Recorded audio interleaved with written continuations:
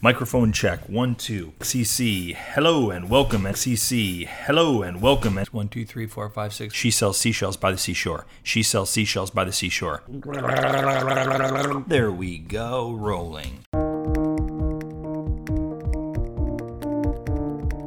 It's almost like you go to a festival and suddenly 5 years or 3 years you worked on your doc and almost lost your mind trying to get it done. And it's almost like all that disappears when you show your film to an audience. It's kind of like, there is just this feeling, I can't describe it. It's almost like the cure, you know, it just makes you feel, you know, that it's worth something. You don't even think about the sales or all that. It's just like you actually, someone like a festival said, come show your film, we like it. And that is, I think, for filmmakers is everything. Hello and welcome to The Documentary Life, a show that sets out to inspire and inform you on how to best live and lead your own documentary life. I am your host, Chris G. Parkhurst, and this is episode number 80. And it is brought to you by Barong Films, proud creators of documentary film, the Documentary Life podcast, and the Documentary Academy, our industry-changing A to Z documentary filmmaking program that will transform you into the documentary filmmaker that you've always wanted to be. Find out more at thedocumentarylife.com/academy. It was about a year ago that we ran a very special two-parter on the film festival for the documentary filmmaker. The idea was to kind of pull back the curtains of a documentary film festival, in this case the Melbourne Documentary Film Festival, and see how they operated and how the doc filmmaker could best leverage the power of a film festival to propel their films and careers forward. Lyndon Stone, the festival director of MDFF, he guided us through this part of our discussion in the two episodes. While two doc filmmakers who had films being shown at the festival, they gave us their insight and inspiration from the perspective of the doc filmmaker. The show was immensely popular. In fact, at the time, we had a record number of downloads from it. We received a lot of positive response from our listeners, from you guys, and it opened up a ton of discussion on the Documentary Life Community Facebook group. And while we were overjoyed that the shows were resonating with you doc lifers, I do have to say, we weren't all that surprised by the positive response to the content. We doc filmmakers, we've always known the power and potential of getting our films into these festivals. But we certainly haven't known the particulars of this, or at the very least, how to get our films into certain festivals. So we felt that our special would offer some pretty unique first-hand and kind of under-the-hood accounts of what goes into a film festival, why they're important to the doc filmmaker, and what we can be doing that will give us the best chance of being accepted into these festivals. And so we've decided to do it again this year. MDFF is only 2 weeks away, and it seemed like a great time to revisit this kind of open discussion between the gatekeeper of a doc film festival and those who had been fortunate enough to be granted access to the castle, if you will. And so when we come back from a quick break, we'll get right into part one of this year's two-part special on the Documentary Film Festival by once again reconnecting with our good friend Lyndon Stone, the festival director of MDFF. And then we'll meet with the first of two doc filmmakers that we'll be talking with for our special. His name is Tony Ziera. His doc is called Film Worker. And you are really going to love what Tony has to say. Unexpectedly, my conversation with Tony turned into one of the most real and candid discussions on living the doc life that we've yet had on the program. All of this is coming up next on The Documentary Life.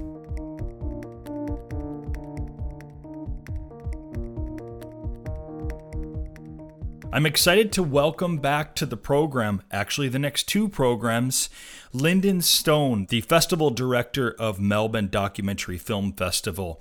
If either one of those ring a bell, that would be because of almost exactly a year ago today, we released a two-part special on documentary film festivals, in particular highlighting MDFF, Melbourne Documentary Film Festival, and we spoke with Lyndon in both episodes as well as two filmmakers, two doc filmmakers who will be in the festival. And we are doing the same this year. Lyndon, welcome back to the program. It's great to have you on. I'm excited to investigate film festivals again and talk with you about what's happening at MDFF. Yeah, Great. It's nice to chat, Chris, and congratulations on success of your podcast. Hearing like 80,000 downloads, and yeah, it looks like you're doing very, very well. So congratulations. We're excited by that. Absolutely. We know that we have quality content, and we have some great guests on the show. Yeah. And for us, it's just about getting the word out there, because we do believe that there is a lot of value for documentary filmmakers out there with this show. Lyndon, right. Last year's special was such a success that we decided to do something similar this year, as you know, and have another two-parter. Right. So, let's get right into it, really. Now, this is the third or fourth year for you guys? What year are we into with the MDFF? Yeah, it's the third year. So still kind of like a startup kind of film festival. Yeah. But yeah, it's doing extremely well. Like, I don't know if you looked at the program, but some amazing documentaries. So it's every year just gets better and better, and the curation gets just so sharp, and we get access to some of the best docs from some of the best film festivals. We're very, very lucky. Yeah. So Lyndon, tell us for any first-time listeners that are out there that maybe didn't hear last year's two-part special, tell us what MDFF, what your guys' mission is all about. Briefly, how you came to be, and who this festival exactly is for.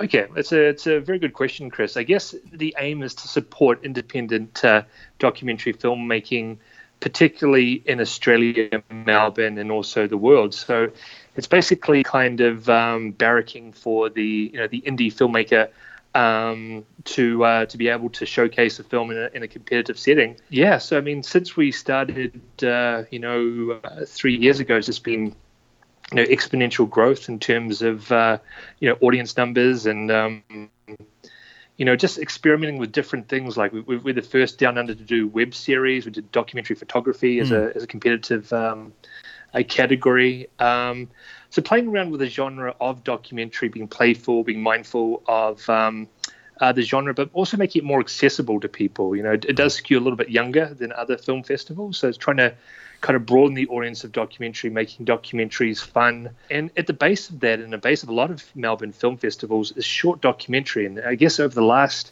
3 years, we've seen this exponential growth of short documentary, short form documentary, get to the point of the story. And, it's great to see it, put back in IDFA now as a category. Like short documentaries now being put into, IDFA as a competitive category, which is great to see. Yeah. And it's really driven a lot by things like Vice, Guardian, Vox, and those kind of things. So we've kind of seen this exponential growth. It wasn't like that 3 years ago, but it's certainly, we've seen this amazing growth in short documentary. And it's great to see kind of documentary become cool. It's less bookish and nerdish, and you're seeing things like IDFA putting like DJs on, and Copenhagen Docs putting DJs on, and this kind of it's kind of this renaissance of documentary as a genre. So it's great to see it kind of becoming, not so much mainstream, but more appreciated for being, something that is innovative and cool, and not say pretentious, but something more accessible that, young people can get into, and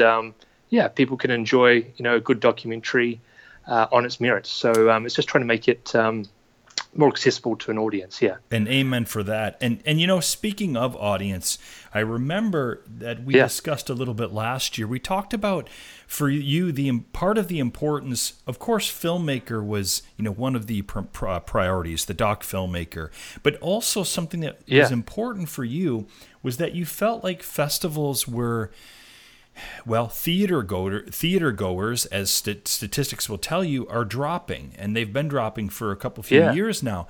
People are watching their films in many other ways. They're watching it from their laptops. They're watching it from the comforts of their home.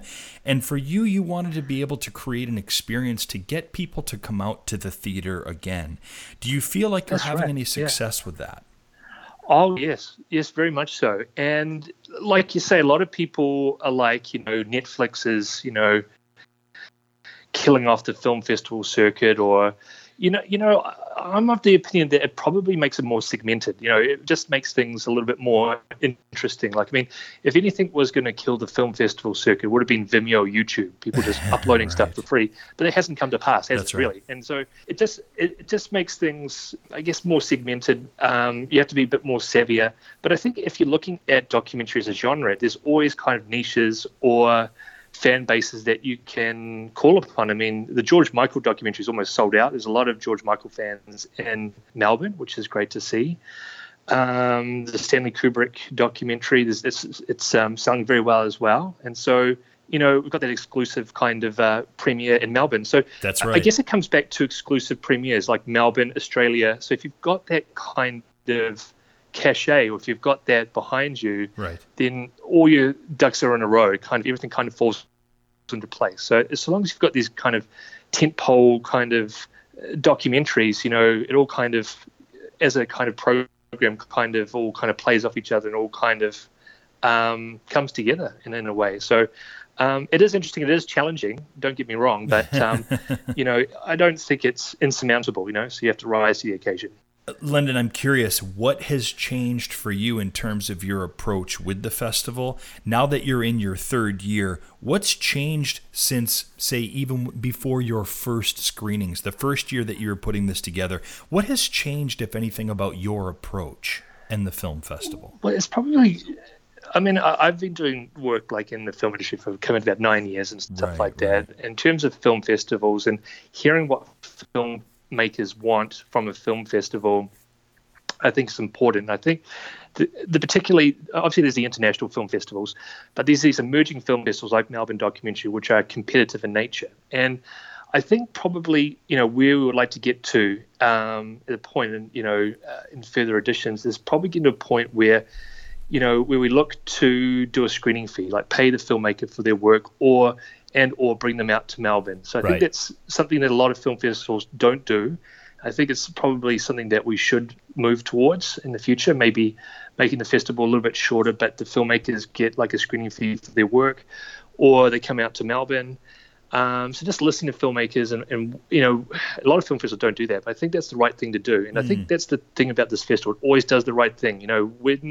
When the Sony hack came out about the woman in film, we were one of the first film festivals to make sure that's a priority. It's the right thing to do. It wasn't like fashionable to do at the time, but it was just the right thing to do. And I think that is the right thing to do with competitive film festivals, to get to a point where you do something like, if you are using a screen in the future, maybe looking at a screening fee or those kind of things moving forward. So that's something I like to kind of move towards with the film festival, maybe make it a little bit shorter, but people either get flown out or they get like a screening fee for their time. And as I say, many festivals don't do that. No. A lot of filmmakers have to ask for that kind of stuff. And I'm just getting this kind of feedback going, this is what we can do to improve and make it better and better and better. Yeah. So that's some ideas I've got, moving forward in terms of reforming competitive film festivals. I think that would be the right thing to do by the filmmaker moving forward. Yeah. It's interesting that you would talk about that and talk about your approach. And I feel like I picked up on that for sure.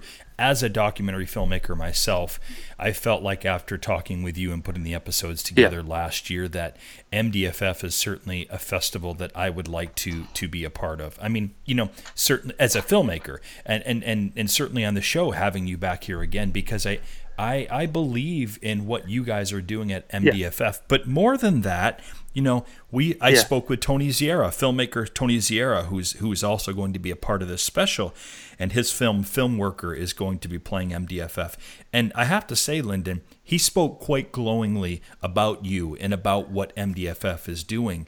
And part of what he was saying when he described why he was so happy to be a part of MDFF was that he felt like, unlike a number of his other film festival experiences, MDFF was very hands-on, and they were very compassionate and empathetic towards the doc filmmaker. And he really appreciated the amount of contact that was going back and forth between you guys. And I know that he's certainly somebody who's happy to be a part of MDFF.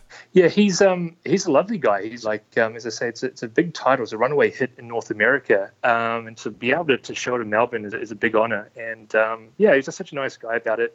He was just happy to let us show his work, and no talk of screening fees or being flown out. He just said, look, if you like it, it's yours, kind of wanted to help us out. And I was really taken by that.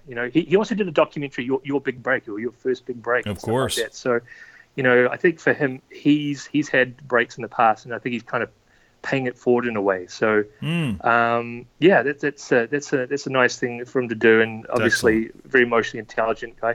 His producing partner Elizabeth Yoff's interesting as well. She did The Chocolate War and has done work with David Lynch, and this work on Leon Vitali, the film work and stuff like that. So they've got an interesting body of work, and they seem like they're true blue documentary filmmakers, So and they understand and compassionate about the film festivals and what they're doing. Yeah. At this point, Lyndon, how much are you reaching out to filmmakers versus filmmakers are reaching out to you to apply for MDFF, this being your third year?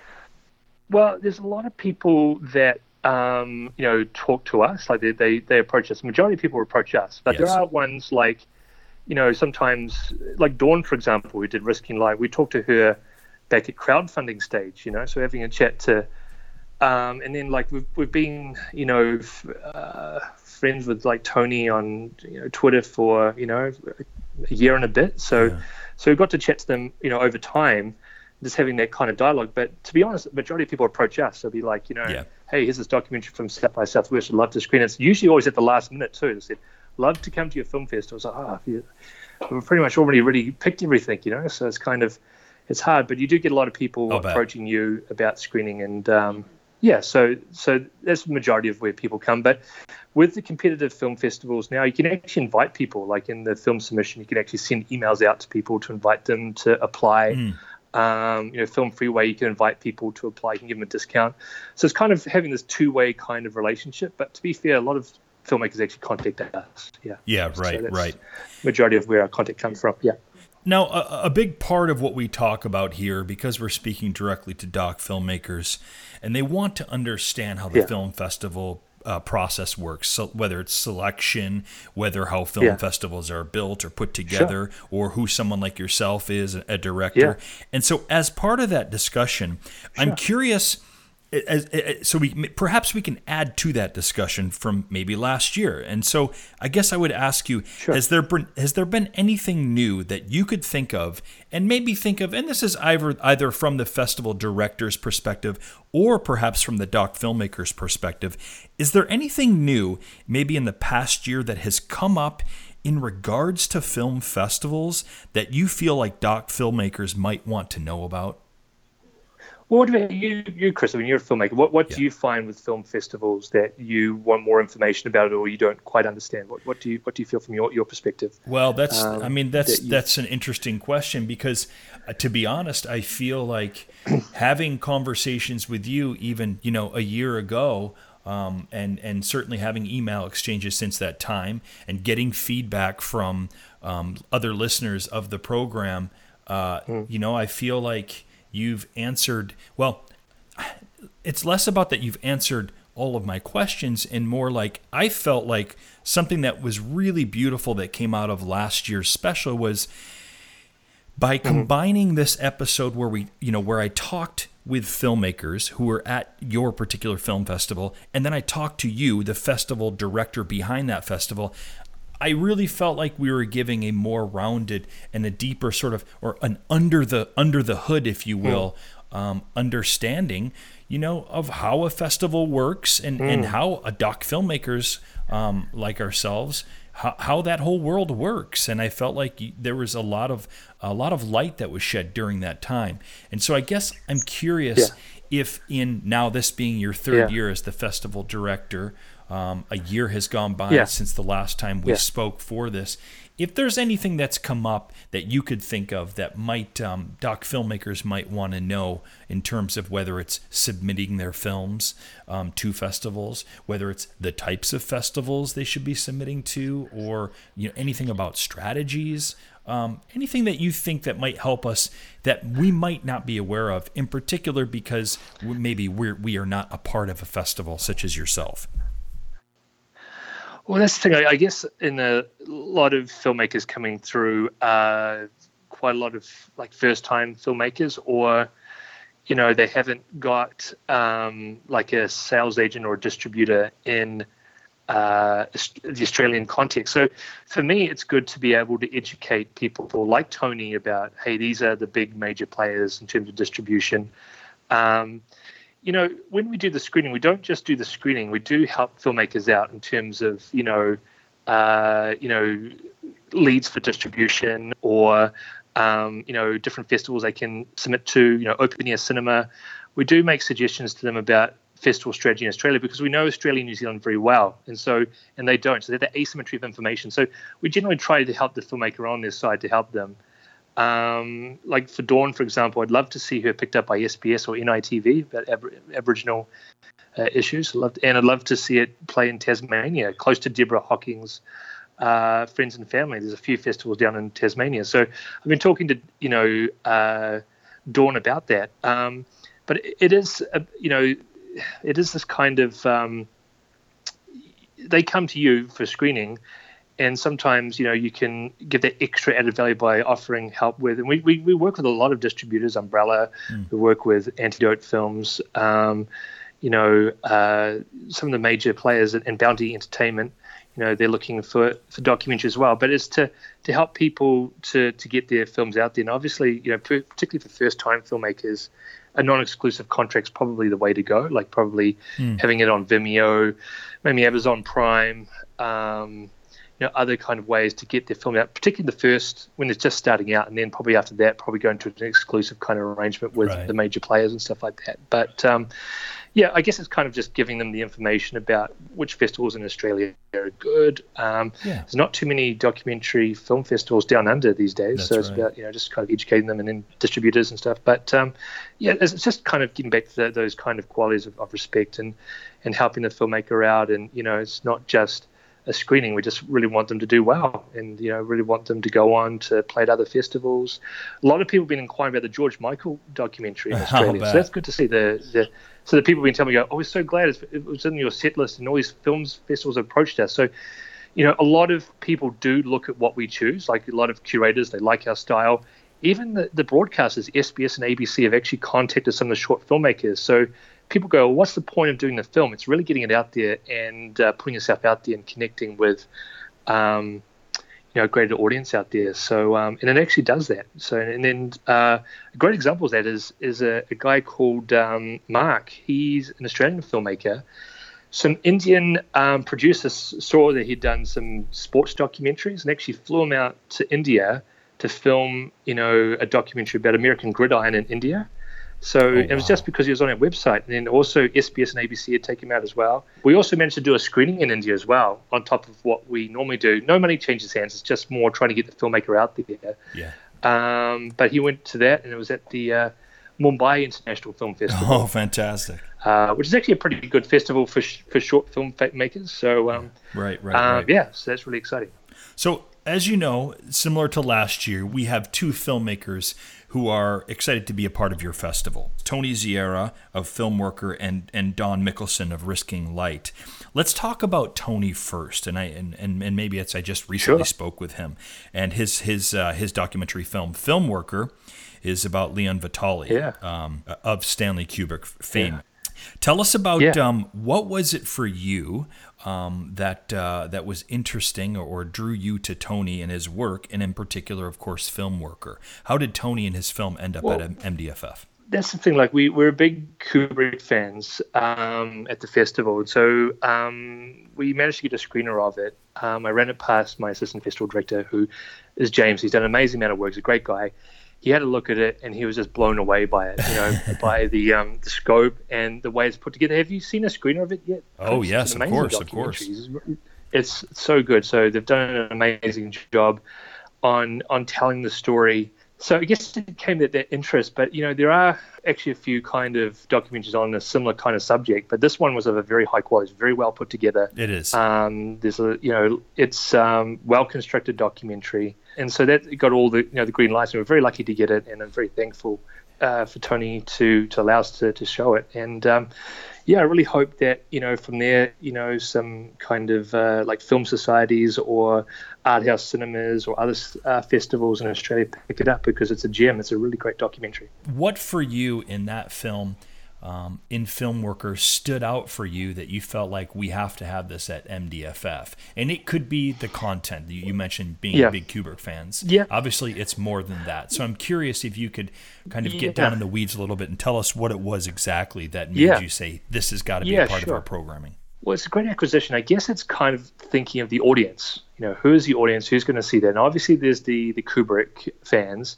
But I think more often than not, the theme is a lot of people's theme. It's a lot of people in the film industry are film workers. They're the unsung heroes of productions. That's right. Who, it's their story. Leon Vittorio's story is their story. And the same with Dawn's, Risking Light. A lot of people have gone through a lot of stuff in life, and I think they can overlay their own experience on these kind of films, whether it's a film worker as a kind of a person who works in the film industry, or with Risking Light. Maybe there's some things in their own life that they can overlay with the documentary to help maybe resolve, or to get some further questions, or to get some further clarity on their own kind of aspects of life. So it's how the audience connect with the film. And both are great acquisitions because of that aspect, because they relate to an audience, and then audience can in some way overlay their own life into the film, because it does have that correlation. Because either you're like a film worker, or you've had something that's maybe happened in your life, and compassion can be a way to look at resolving that, or to helping get to that point of resolution. So those are why they're two good acquisitions.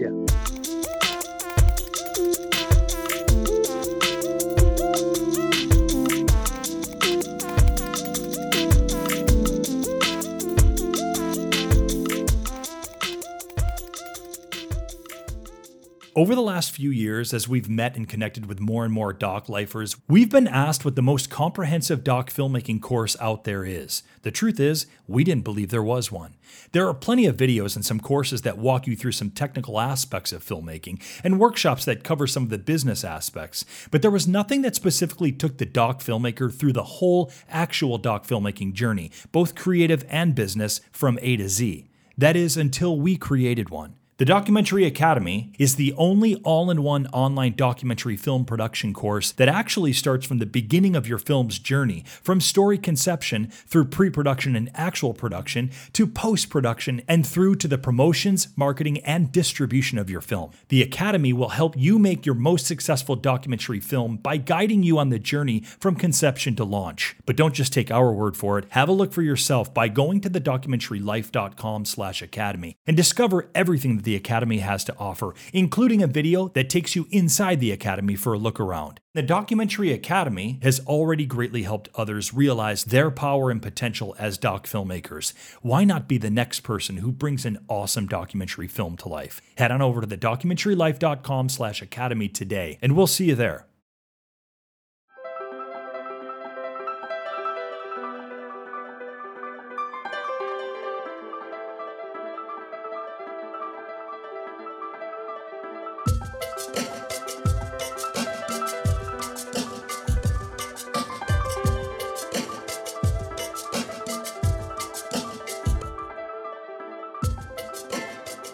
Tony, I'm excited to have you on the program. I just recently watched Filmworker, which is the current film that you're in the midst of doing the film festival circuit with this particular film. So excited to talk about Filmworker, as well as your experience really with film festivals in general as a doc filmmaker.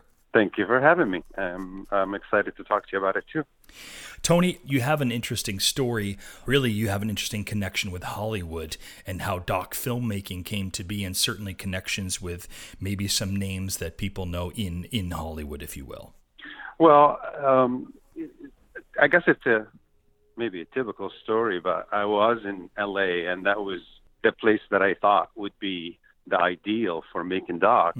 And then I discovered that wasn't the case, because it's just like anywhere else. You still have to get the budget. You still have to find the right story, and be able to survive getting it all done. And I think my beginning, or my first project that I would say kind of got things going a bit, and it wasn't easy. I was living with 4 actors That's as right. roommates.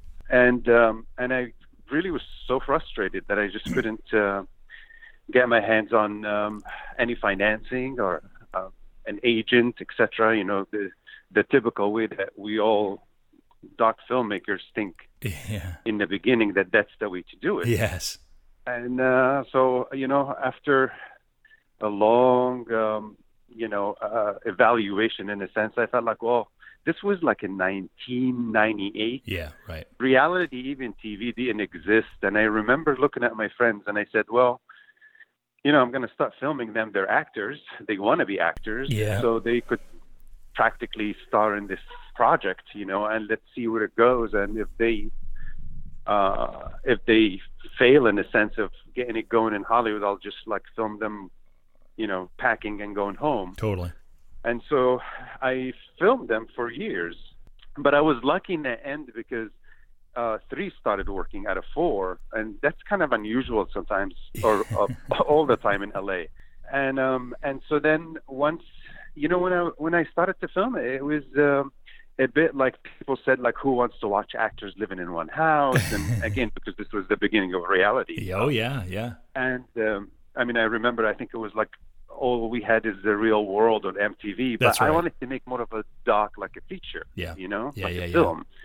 And so, I just jumped and I started to, if I borrowed little cameras and got film cameras and video cameras and built my own board and where I would mount all the cameras at the same time and mics and try to improvise and kind of be like really super guerrilla. Yeah. It is, you know what I mean? Oh, Because yeah. people always say, people always say like, well, this film is independent and it's like, it's only $10 million. And that's a joke because independent docs is like, you work $10. and then you take a couple of bucks. Exactly. And you go out and buy tape. That was at the time of tapes. Yeah. And Yeah. you just keep going bit by bit, And the film that you're referring to is My Big Break, and it's a wonderful Yes. film, and you have not even mentioned some of the actors' names because that's part of the beauty of this, of course, because a couple of them became pretty well known in short order. Yeah.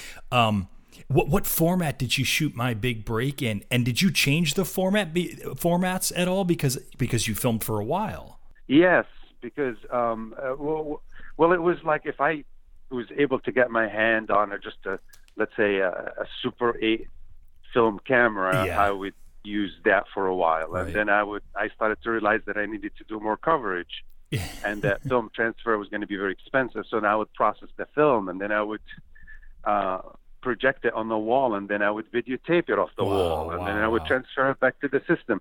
It was always, I think that is our motto in a sense with docs. It's like you do whatever you can. It's never ending.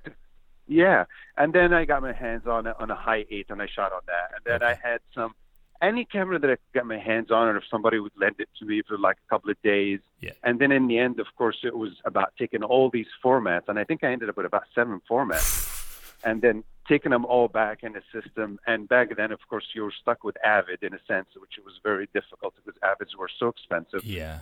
And that was even before Final Cut Yeah. kind of came into the picture, and it was feasible to at least get yourself a Final Cut system and start editing. Right. So it was one of those things, and at the end also festivals didn't project from digital, so I had to go get the money and go to 35 millimeter and show that at the festival. So it was really like a brutal beginning to your doc career. 7 years. Yeah. The reception of My Big Break was pretty good. Well, see, what happened is that originally it was carving out our name. Yeah. And that's the one that came out, and it went to Toronto. And when it premiered at Toronto, that's when things started to open up. Yeah. But unfortunately, I premiered it on September 10th, 2001. Right. And so I was supposed to sell the movie in the morning, and then the whole deal practically fell in the morning when the towers collapsed and the attacks happened. So that was another hit in the... a filmmaking hit, that I just went back to LA, broke again. And so then when I got back, I remember what I did. And again, this goes with your theme of like, when you're a doc maker, you have to, whatever it takes, you just got to do it. And you're rolling with the punches. Got back, exactly. You roll with the punches. Well, then I sat down and I heard from a couple of distributors that said, that now we didn't buy the film, but we could take it off your hands because, at least you'll have a movie out there. And even some suggested that I need to get the money to promote the doc and not give me money. I mean, it's really absurd. Wow, disgusting. And so it's tough, and it makes you practically lose your mind. And I remember I decided in the last, I kept thinking, and I said, you know what, I'm going to incorporate what happened with me. Yes. Making carving, and I'm going to create this other project, my big break, and I'm going to put what I shot in carving and cover also my own story in my big break, in a sense of like how this whole thing collapsed, and then I got it back together. And also my friends, once they made it, they also fell in the same trap of you think you made it, that you're home free, and they also made mistakes, and they lost. Some of them ended up filing bankruptcy and stuff. So Big Break shows you before, during, and after. Yeah. What happens when you get your break and you think, oh, you're all set. Right. And so we did that, and I released it independently, and I released it myself actually, with my partner Elizabeth Yaffe, who's also, we're still producing together. And I think that is a huge key too, as you know, with having a partner or someone, or even yourself, that is willing to kind of wear different hats, in a sense. So you got to be your own marketing person, you got to be your own camera person, sound, name it, you have to. And you just keep going, whatever events around you, or wherever life takes you. You exactly. Find a way to keep telling stories. So then, of course, I got back, and I think it was 1999, and it was the same time that American Beauty came out, and I remember the Eyes Wide Shut came out, and everybody was anticipating the finale of Stanley Kubrick, and of course the reviews were terrible. Yeah. And I became more obsessed with that project, and I wanted to know what was really Kubrick up to. And so I knew that Leon Vitali, who's his assistant, and he was an actor before, right, was one of the closest people to him creatively. So he was on my list to film with. So I shot for about 2 years, talking to different people, and Leon was the last one on my list. No Then way. I went to LA. Yeah, because he was the last, because I wanted to keep him for last. And like now I gained all this knowledge about Kubrick. I wanted to kind of now get Leon on camera to tell his side of the story and to really find the truth, and etc. And so I met him in LA, and again I had the typical, more of a perception that I thought I was going to someone's house who was an actor in Barry Lyndon. He was an Eyes Wide Shut. He was a well-known actor, especially in England, because absolutely, as he said in Film Worker, he was almost in every cop show you could think of too at the time. Yeah. And when I got there, I couldn't believe in Hollywood that this guy, who I believed really would be, how would you say, really part of film history. Yes. Because he's done almost everything you could think of when it comes to cinema, whether it was editing, cinematography, sound. I mean, he just worked in every field with Kubrick, who was the ultimate taskmaster and the amazing genius that we all love. And, and I was surprised that Leon was just living in this house alone. He wasn't working.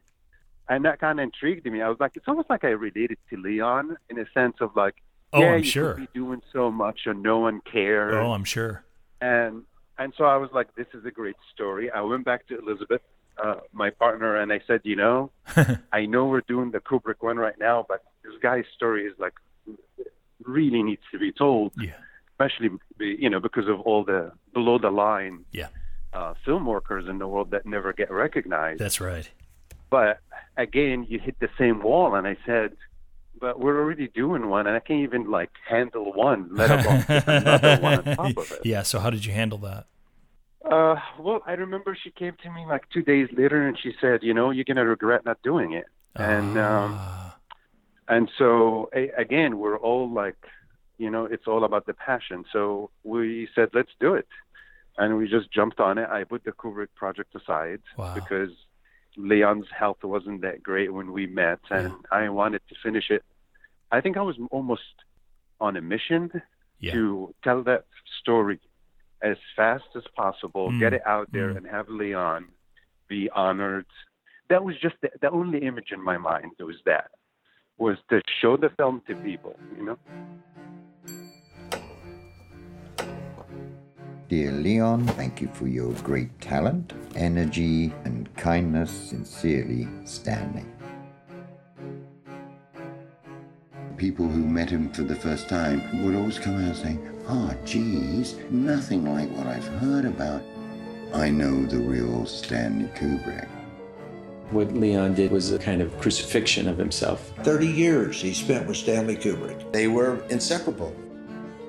I was doing theatre, television, prestige costume dramas, BBC, one-off plays, cop dramas, sitcoms. I shocked you, didn't I? A phone call came through, and my agent told me, "You've got the role in Stanley Kubrick's picture." Can you imagine? Can you imagine? I almost passed out. Leon was a spirit, the apprentice that all of a sudden one day became the master with all the answers. Danny, you gotta listen to Stanley. Look scared. Look back. Left, Danny. Turn right. Look around now. Hesitate. He was my acting coach. Come and play with us, Danny. It wasn't even in the script that they were twins. I was just looking for someone who was good. And he looked at it and he just said, "Well, it's no question, is it?" Stanley assigned Leon to me. Sir, no, sir! Are you a Peter Puffer? Speed it up, fast. If it wasn't for Leon Vitali, I doubt I would have done half the job. Oh my God. Oh yeah. There was just so much to do. Leon was always It was like pow.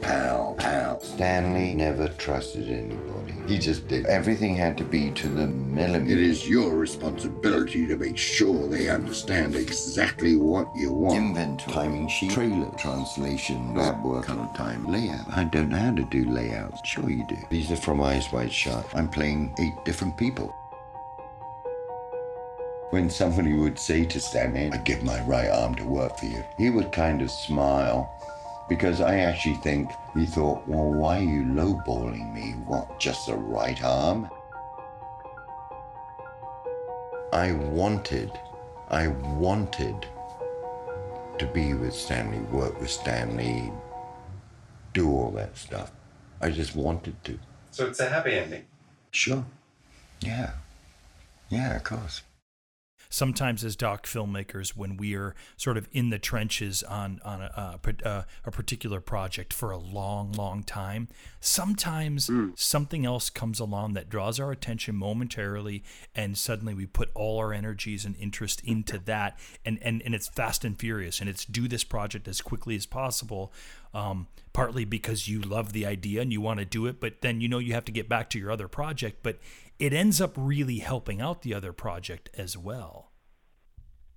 It's like I would say it's a yes and no, because there were times when, and I've had friends that they changed their mind every week. Oh man. About doing something else. Oh which, yeah. That also could be brutal. So, but you're absolutely correct. Certain things come in and you kind of go, there is no way I'm going to walk away from this. Yeah. So it depends on the project and the thought, but you also have to kind of be level-headed in a way and go, all right, is this the right decision? But it's all a gamble. You're always taking risk with docs. Yeah. Or with filmmaking in general. Especially if you're independent. Yeah. So but again, you know what? There's something deep inside of you that says, I'm going to do this. And you just go with it, It's almost like you have to trust your instincts in a sense too, So that's what really happened with this one. So I could actually talk about any number of subjects with you, Tony, when it comes to doc filmmaking. I do feel a kindred spirit in many ways, and I think a lot of our listeners probably do as well. So I think we're going to have to get you back on the program again sometime, Tony, to further explore your doc life. I'll tell you that much. But a primary focus of these episodes of this 2-part series is the film festival, as seen from the eyes of a doc filmmaker like yourself. Filmworker is currently in the midst of its film fest circuit. What is, including MDFF, Melbourne Documentary Film Festival, what has and tell me early on, what was your experience like as a doc filmmaker? What was your experience like with film festivals? Well, they are our gate to into the world. Like, festivals are the place that you don't need an agent to get into. You don't need a sale to get into. And that happened with me. And obviously we're going to, as you know, we will show the film that was going to be our first place in Australia at the Melbourne Film Festival. And right before that was, the important one also like that was Cannes. And that was the focus at the time, which is to finish, get Leon to go to just one show. Yeah. So we can be there and just be acknowledged. And of course, the first one was Cannes, so we got him there. And it's, with festivals, it's also costly to get everybody there. That's and right. Do the transfers and all that stuff. But again, there are some festivals that really kind of jump in and give you a hand and shepherd a project or a filmmaker. But I've also been to some of them that kind of could be like you'd be lost in the shuffle. But like I see that clearly, like with Melbourne, I can even see the communication online with the emails and when we discuss things that they're really hands-on. Yeah. And you always appreciate that when you work with a festival like that. And Ken was also the same way, and we got Leon there, and he had a 5-minute standing ovation, and people were in tears because of his journey. His children embraced him and felt like, they saw what their dad has done his whole life. And that's just always the beauty, is like it's almost like you go to a festival and suddenly 5 years or 3 years you worked on your doc and you almost lost your mind trying to get it done. And it's almost like all that disappears when you show your film to an audience. It's kind of like there is just this feeling, I can't describe it. Yes. It's almost like the cure, It just makes you feel, that it's worth something. You don't even think about the sales or all that. It's just like you actually, someone like a festival said, come show your film, we like it. And that is, I think, for filmmakers is everything. It is. It's such a wonderful feeling. It's the payoff. Of course, we want to be compensated. That's part of our doc lives. Is we need to make a living doing this. But you want to make a living. It's not at the outset. If it is, then you shouldn't be a doc filmmaker. Yeah, it's absolutely correct. And it's such a lonely world too, because with docs, you're always in this one little room for months after months after months, just trying to shape something in front of you to make it coherent and interesting. And obviously, most people pretty much do everything themselves, and a small crew, and sometimes there is there's hardly any crew. Right. But it's a wonderful feeling when you end up going to a festival and showing your film. Absolutely. Now, early on, did you feel like you had a sense that the film festival was pretty critical for you early on as a doc filmmaker? And then also tell us how that maybe that's changed in any way or how that's evolved. Well, yeah, I think festivals are the gateway into that world, because with docs, and you know this very well, and your listeners too, is that production companies and studios are not interested in financing or producing docs. No. When they're from concepts, it just doesn't happen. Right. And when it happens, it's normally like, maybe you're Michael Moore, that they will bring you in and say, okay, go do what you need to do.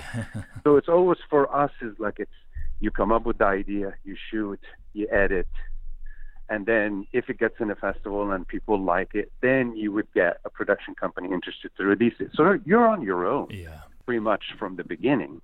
So you have to kind of take that as more of a, how to say it, it's almost like it's the reality, but you have to chase and you have to keep going with your project to get it to that point. Always a chase. And it is a chase. You just have to get it somewhere. So of course, once a festival responds to your film, it also becomes like, do I open at that festival, or do I say no to that festival and go to this festival? And of course, they're always, people are always telling you different things. You have to, again, you go with your instincts. It's like, who gets your film? It's not really about like it always has to be Sundance or there are so many out there that are really incredible, but it's all about the tailored, handmade kind of approach. Yeah. Because you could go to a big festival and they're just taking you on top of other films, and you're going to get lost in there and no one is going to know about your film. So it's almost like its own journey, and you have to watch what you're doing, and you have to be very careful, and you have to be into it. and you have to kind of do like with Melbourne. Let's say that's really what I liked about them is that they tell you what's happening. They tell you what they need. They get you out there with press coverage. They are very cautious about the transfer. Are you getting your files transfer correctly? Will it show well? Will it sound well? You want that from a festival. Yeah. And sometimes you go with a festival, you don't even hear from them. You don't even get a single email except that you're in. Yeah. And that's really tricky. It's really tricky. And I think people need to always pay attention to that. Not because you went to whatever festival that it's a slam dunk. You still have to kind of do your homework. It's a whole phase in its own. Yeah, right. And when would you say you were starting your strategy, your film festival strategy for the current project, Filmworker? Well, it was as soon as I had a rough cut. Yeah. And I looked at the dates and I saw that, I knew that Ken was just already really near deadline. That was the target. I tried to kind of finish as much as possible. And this is another advice for other people too. Is people will always tell you just send it the way it is. They watch films all the time. You'll be fine. And honestly, I tell you, try to get as much done as much as possible. Yeah. Don't count on that because you have human beings watching a movie. Even though they know it's a rough cut, yes, you just can't. Don't just think that because you didn't finish your sound that it's just they're going to look at it and go, oh no, but he's not done yet. Try to really finish as much as possible, right? Because it's just for your benefit. And a lot of times you submit to a festival and you may not get in, but that's not the end of it. It just you don't know who is watching the film, and sometimes it's not the right festival for you to begin with. But we all have this misconception that if you go to a Sundance or you go to Cannes that your film is going to be sold or you have to pay attention to your project. That's what I've learned. Get the elements done, work hard and get it finished to your satisfaction because nothing is automatic. It's not a slam dunk thing that it's just going to happen. You still have to kind of, do your work. That's right. Brilliant. Yeah. Said. Yeah. Are you headed to Melbourne by chance, or will you set this one out? I would love to. I think that there will be a possibility. I've never been there, and again, I just love their approach. Yeah, it sounds like it. It sounds like they're very hands-on, and they're cool. They care about they're their really filmmakers. Cool. Yeah, I've been in touch with Lyndon for over a year now, and have a fairly good understanding of how MDFF works and who Lyndon is, and I think you're spot on about that. Yeah. I think they really care about. Yeah, I always every day I would get an email from Lyndon, and it's again you go, wow, that's just what a privilege to, because I know they have so many films, right. And to keep up and to stay in touch with the filmmakers and to make sure that they're getting the elements and to make sure that they're getting coverage. It's not an easy job for a festival, but it's brilliant when the festival cares enough to do it. Yes. And they do. Yeah, and let's not sell yourself short here, pal. Filmworker is a pretty great documentary, and I think it's well deserved, and I imagine a lot more film festivals are going to fall in line here in quick short order, and I'm excited to see where Filmworker goes for you. Tony, this has really, really been a tremendous conversation. I would love to have you on the program again, talking really so much about. I mean, you really seem like the kind of guy that you seem like the kind of guy that we can really sit down and talk about what the doc life is and what that means. for us. I love what I do, and I have the soft spot really for docs and doc filmmakers because they are. It's almost like we're like a cult, a crazy cult, a passionate, crazy cult. It's true. You love it, Thank you for doing it. And thank you so much for being on the Documentary Life, Tony. Sure. And we hope to speak with you again my pleasure. sometime. Yeah. Thank you for doing what you do too. Yeah. We're getting it all out there, so thank you.